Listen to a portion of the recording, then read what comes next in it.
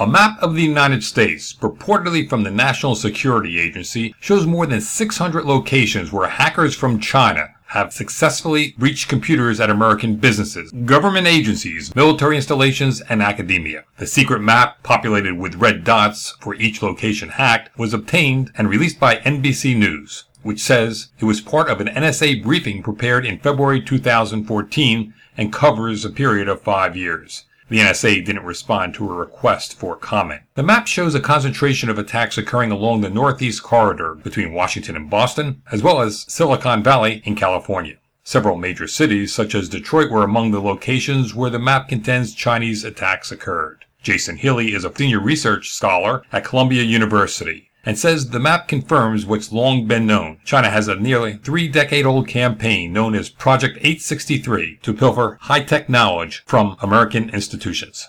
And includes information technology, biological, pharmaceutical, advanced manufacturing, energy development. You can really see that, I think, in the geographic distribution of their espionage. They're going after Detroit. Well, okay, they want advanced manufacturing. They want to understand hybrid cars.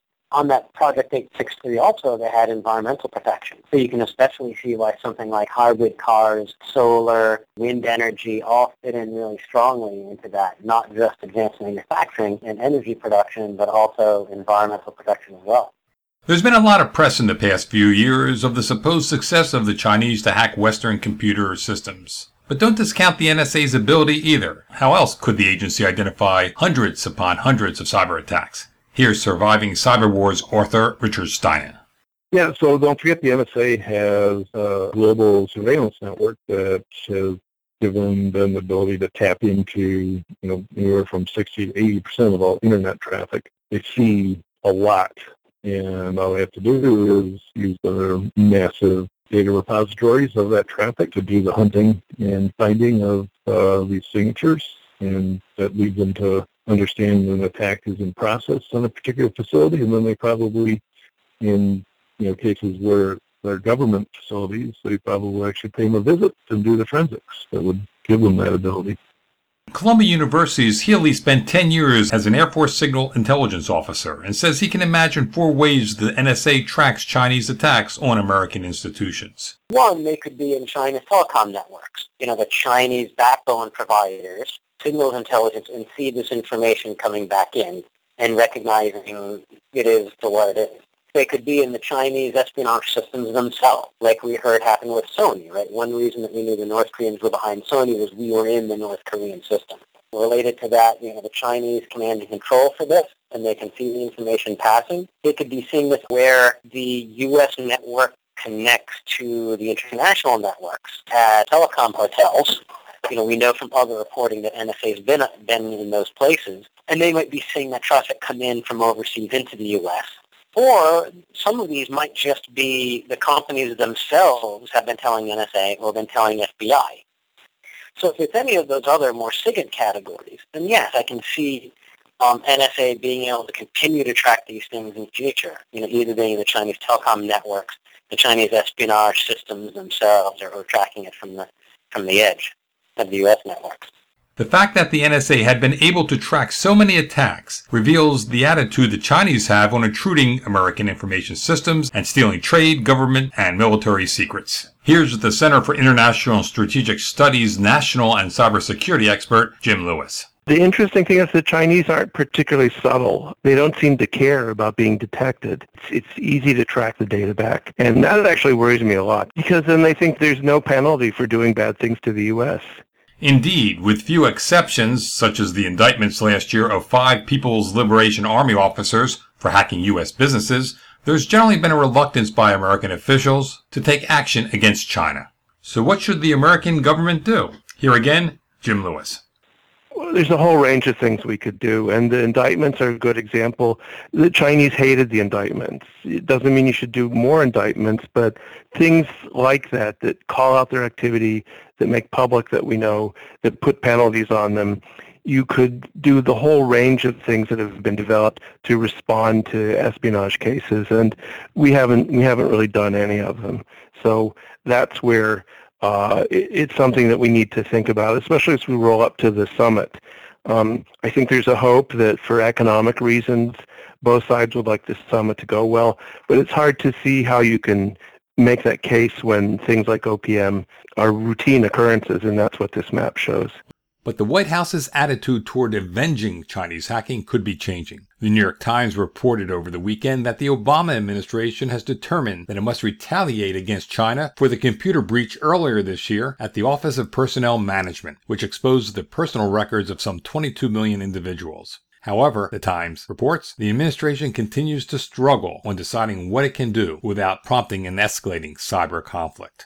Lewis says the push to change how the administration responds to Chinese cyber attacks is coming from disgruntled officials at American intelligence agencies, and surmises the leaked map may have come from one of those officials who feel the administration hasn't done enough to restrain Chinese cyber assaults.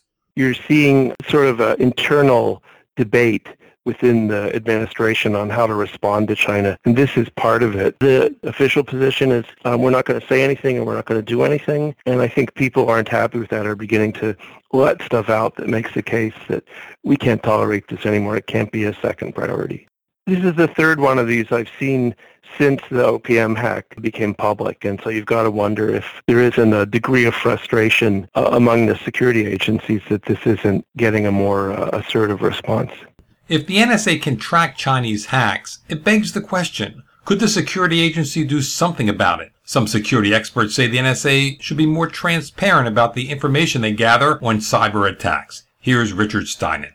The number one way to mitigate them would have been to publicize them as they discovered them. Like all spy agencies, the NSA just treats that as super secret information because, God forbid, you don't want the adversary to know that you can see what they're doing.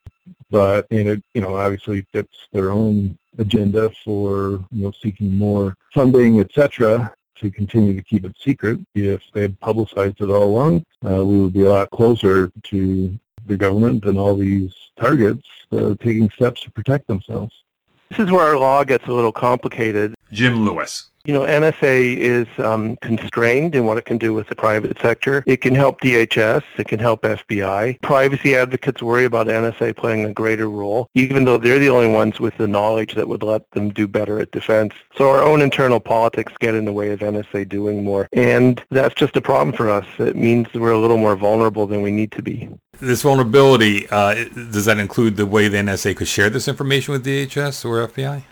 No, it's more the timeliness. It's more the ability to inform, to share information. I mean, we have really kludgy mechanisms. And so, NSA can't publicly say anything about a company without the company's permission. And that's true for all federal agencies. And so it's hard for us to get lessons learned because most companies never admit to being hacked. Still, even if the NSA shared some of the hacking information, that doesn't necessarily mean other similar attacks would be mitigated. Here's RAND Corporation's national and cybersecurity expert, Martin Levicki. People talk about in terms of information sharing and sharing threat indicators and all that sort of stuff. But given the current levels of our ability to detect attacks, given the timelines involved, given the fact that if I were to say, look, the Chinese are going to come after you tomorrow, which is a pretty specific warning, what are you going to do about it differently? Plus, as you know, there are time lags between when a target is chosen, when a target is researched, when there's the initial penetration, when there's the lateral movement through the network, and there's the exfiltration of data. So the various protections you might want to employ are actually going to vary over that cycle. Well, you don't have any insight with any good precision over where the bad guys are in that cycle. What you'd really want to know is how are the bad guys going to penetrate my system? But that is something we don't often have intelligence on. I mean, I give you this answer knowing that there may be classified answers that I'm not aware of, right? It's really, really good stuff. But if it is, everybody involved has been able to be very, very quiet about it because I have yet to hear of an attack that was thwarted because of a warning. Yet the fact that the NSA has obtained knowledge of the Chinese hackers' actions is information that needs to be shared with others vulnerable to cyber intrusions. Obviously, some information must remain secret for security reasons. But at the time Congress is considering cyber threat sharing information legislation, the emphasis of these measures shouldn't just be on businesses sharing information with the government. It's a two-way street. For Information Security Media Group, I'm Eric Chabrow.